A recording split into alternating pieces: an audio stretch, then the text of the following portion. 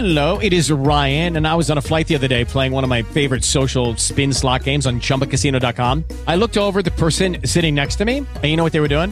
They were also playing Chumba Casino. Coincidence? I think not. Everybody's loving having fun with it. Chumba Casino is home to hundreds of casino-style games that you can play for free anytime, anywhere, even at 30,000 feet. So sign up now at ChumbaCasino.com to claim your free welcome bonus. That's ChumbaCasino.com and live the Chumba life. No purchase necessary. VGW. Void were prohibited by law. See terms and conditions. 18+. Radio check.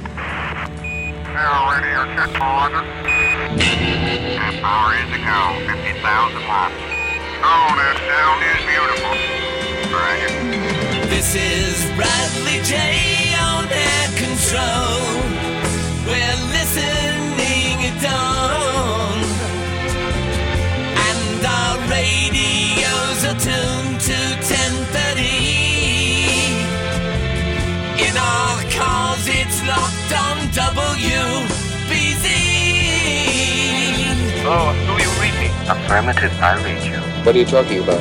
This conversation can serve purpose. You're Jay talking. We're live midnight to 5. It's kind of a sad day. The other day it was the third, I think, anniversary of the death of David Bowie. And David Bowie meant a lot to a lot of people, and probably few more than me. It was a bad day, and I bet you Jim Sullivan had a bad day that day too. Jim, thanks for calling us. Happy to be here, if I can say that, I suppose, in such a still a sad situation. Yeah, so how do you want to approach this?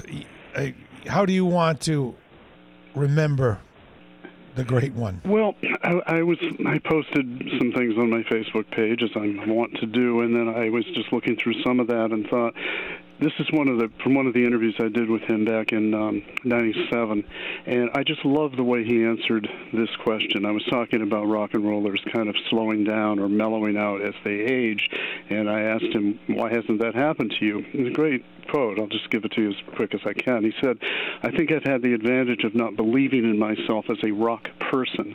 Therefore, I don't think that I imbued those qualities that were so much a part of the rock character, which was agelessly young, being the permanent social rebel in that stereotypical fashion. Think back to that early line, this is me now, he could play the Wild Mutation as a rock and roll star.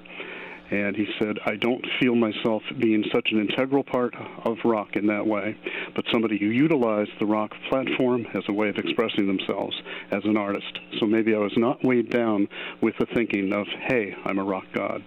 You think he thought that through beforehand or made it up as you asked him? I swear to God, Bradley, I was thinking about that too. I believe that is just the way his thought process worked. I mean, sure, he's got things in his head that he said before. Maybe he said that before or something close to it. But isn't that articulateness just terrific? It's sick. Yeah, it's unbelievable to be able to answer in a deep yet real way like that on the spot. Right. I mean, sometimes these days, rockers or other people will do email interviews so they can think out their answers and edit and all of that. But that was just right off the cuff, phone interview. Yeah, a lot of times if you ask an artist a significant question like that, they don't have the ability to answer, and so they give you a flip answer that kind of is embarrassing to the asker, as I'm sure you know, and that's not something Bowie does. Not at all. No, I mean, one thing I really enjoyed about talking with him, and I mean, I saw him a bunch, obviously, as did you, and I did, I think, 3 or 4 interviews with him.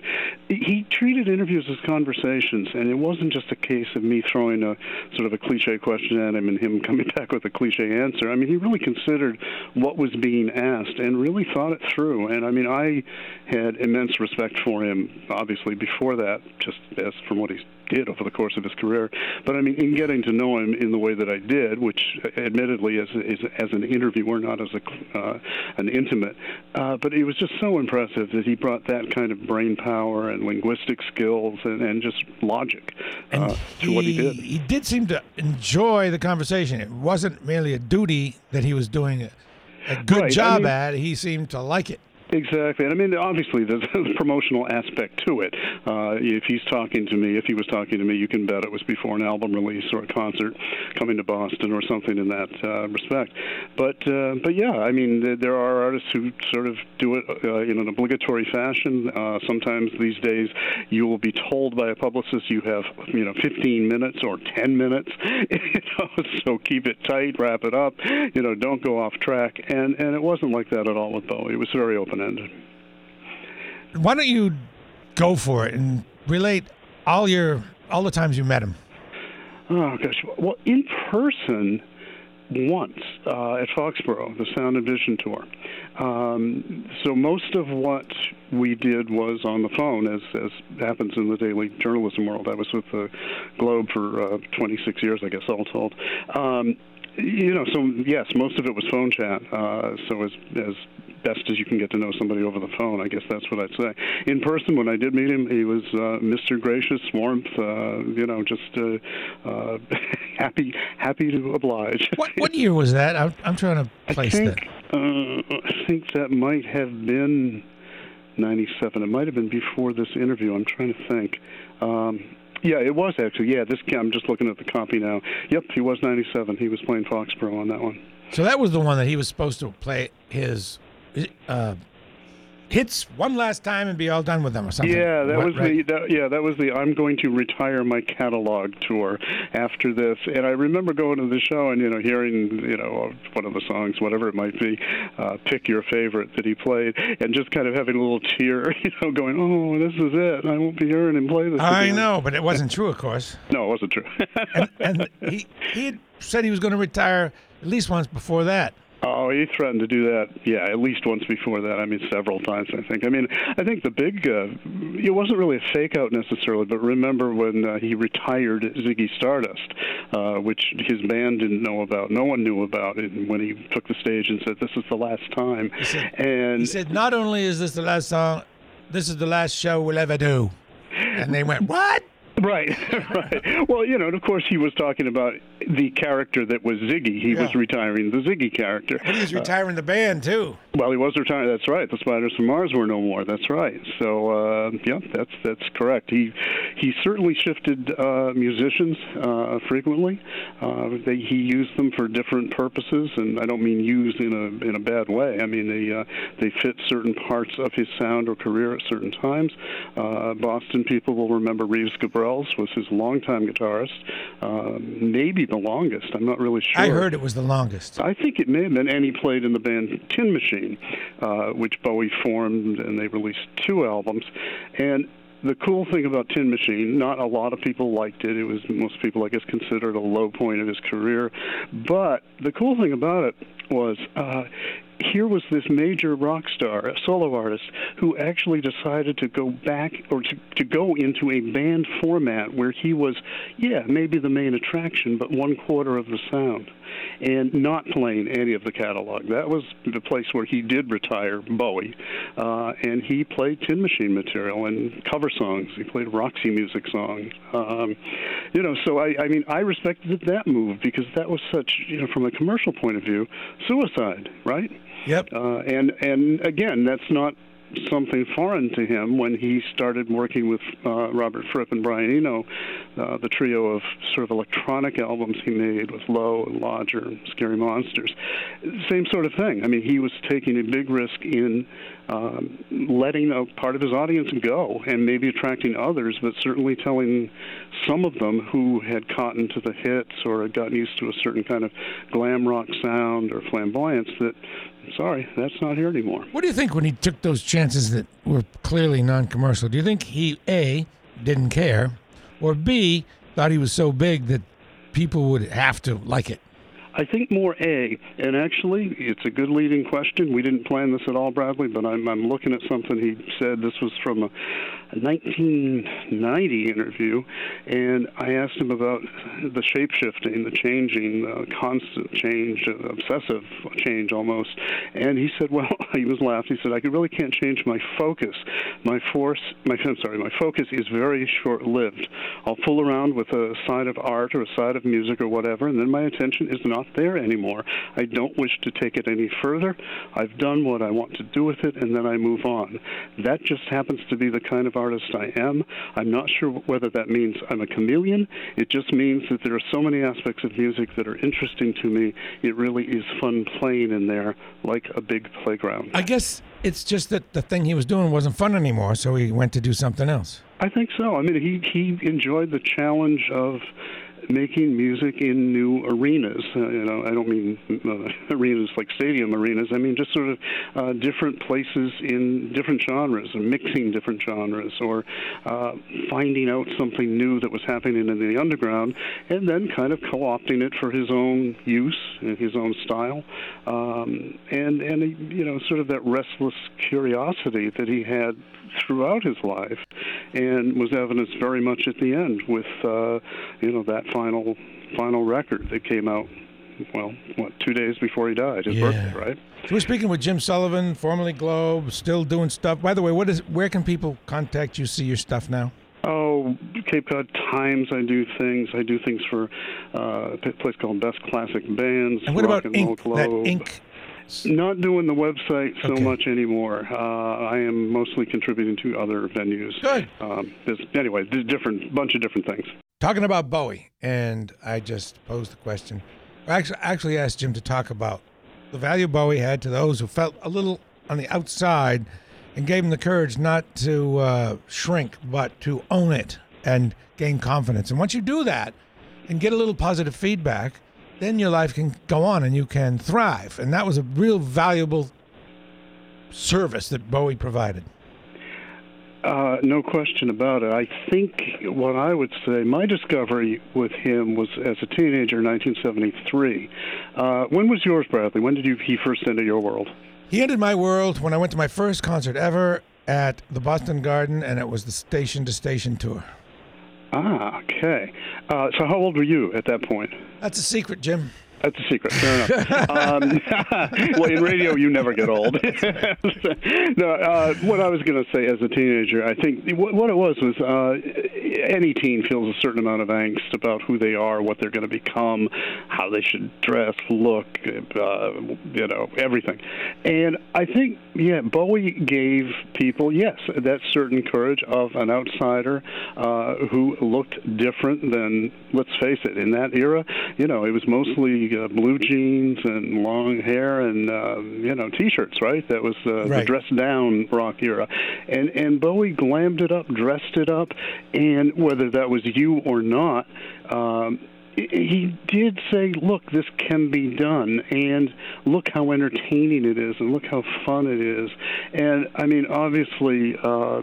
His, I guess, shall we say, ambisexuality or uncertain sexuality, or, him flirting with being gay at points. Or mostly, don't you think that was for the press's, to get press attention? That's what I figure. I'm not really sure, and I never asked him specifically about that. I'm sure there's probably a lot of things that went into it, but, he was not unaware of media attention, certainly. But I think, just that in itself, obviously that was emboldening to people of that era where, we're in a different time now where gay acceptance is so common and acceptable, and it's fine with virtually everybody. Boy, it sure wasn't back then. And even if Bowie wasn't gay and was just playing at it, he certainly appealed to people who were or thought they were different and weird and maybe not right. And, that's got to be just, and I know it is from talking to people, a very important thing in their lives to have, a signpost. What else? I was going to bring you back to the BCN show they did at Fort Apache. Oh, yeah. You were there for that, right? Yes, I was the host. You were not only there, you were the host. Yeah. There you go. Yeah. Actually, you want to tell people a little bit about that gig? Okay, sure. Well, it was a point where he was with Reeves, which was a long period, and he, for some reason, felt like he would come out. And I guess Boston was kind of favorite for him because it was Reeves' hometown. And for whatever reason, he agreed to come to Fort Apache, a small recording studio average size, but small place to see David Bowie.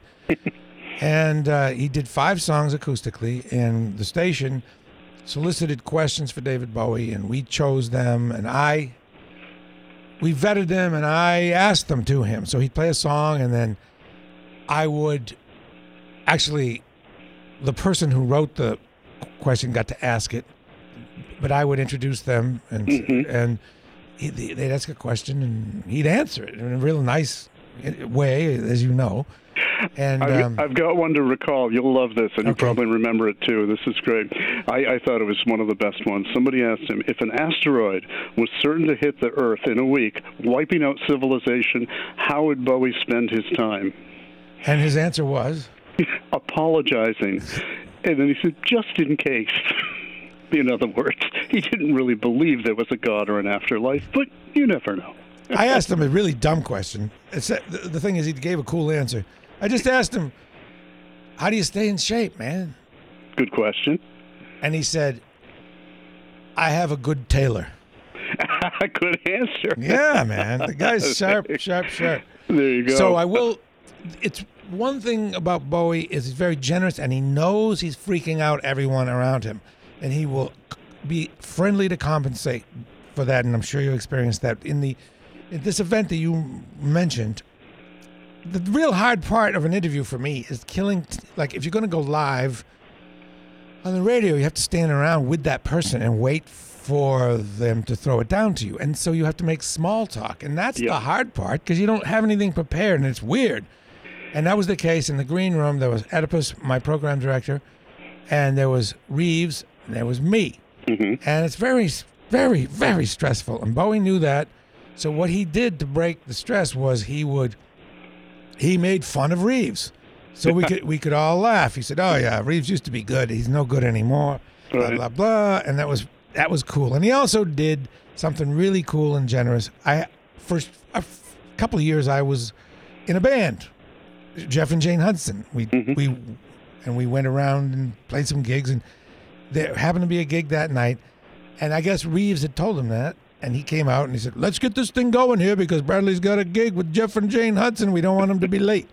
So that was pretty cool. That's fine. Yeah, that looks pretty good on the resume, doesn't it?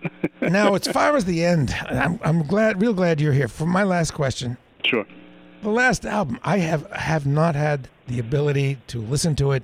I saw a couple of the videos, and they shocked me and horrified me. And you know, he's in the process of dying when he does these, and it doesn't look like it's fun. He makes it look horrific, which was disappointing to me. I would hope he'd give me some insight to make me feel better about passing into the next world. He didn't.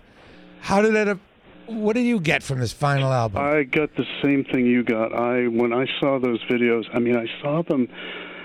They came out before he died. I saw them before he died and thought, wow, these are powerful. And then he died.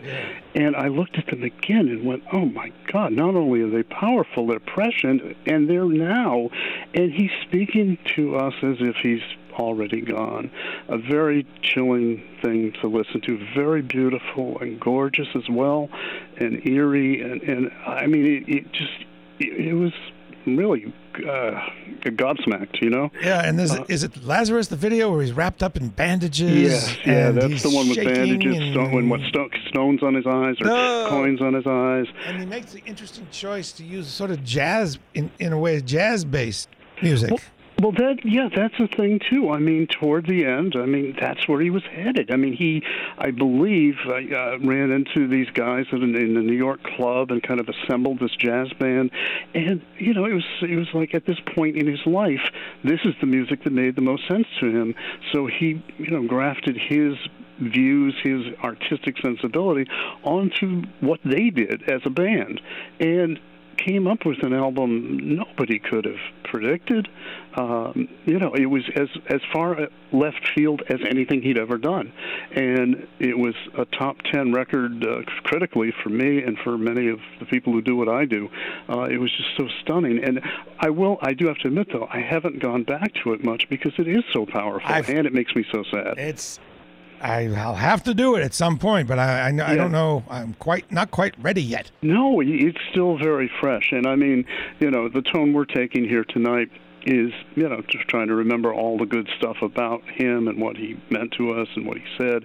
And obviously that's what you do after somebody passes. But, 3 years ago tonight, I'm sure you felt like I did. It was just this, this numbness and sadness. And, for me as a journalist, I had to write a story, which is frankly somewhat therapeutic to do.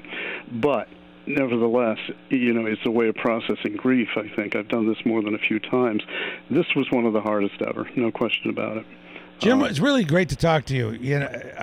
In a professional and personal way. I really, really appreciate your take on this. But most of all, it's just good to connect with you, and we have to go out and, I don't know if you drink beer. Vodka martini. Vodka martini. All right. Yeah. All right. Well, you get that. I'll get a Manhattan, and we'll chew the fat. We'll paint the town red as best people of a certain age can do. We will do that. Yeah. It will be a muted red. A muted red. There you go. Thanks. Thanks very much. Thanks, Bradley. Take care. There you go. Another episode of the Jay Talkin' Podcast. Remember, you can always catch the show live every weeknight, starting Sunday, midnight to 5 on WBZ, Boston's News Radio.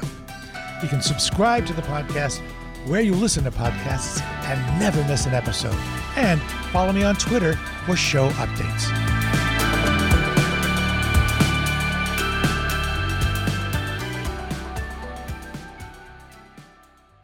With the Lucky Land Slots, you can get lucky just about anywhere.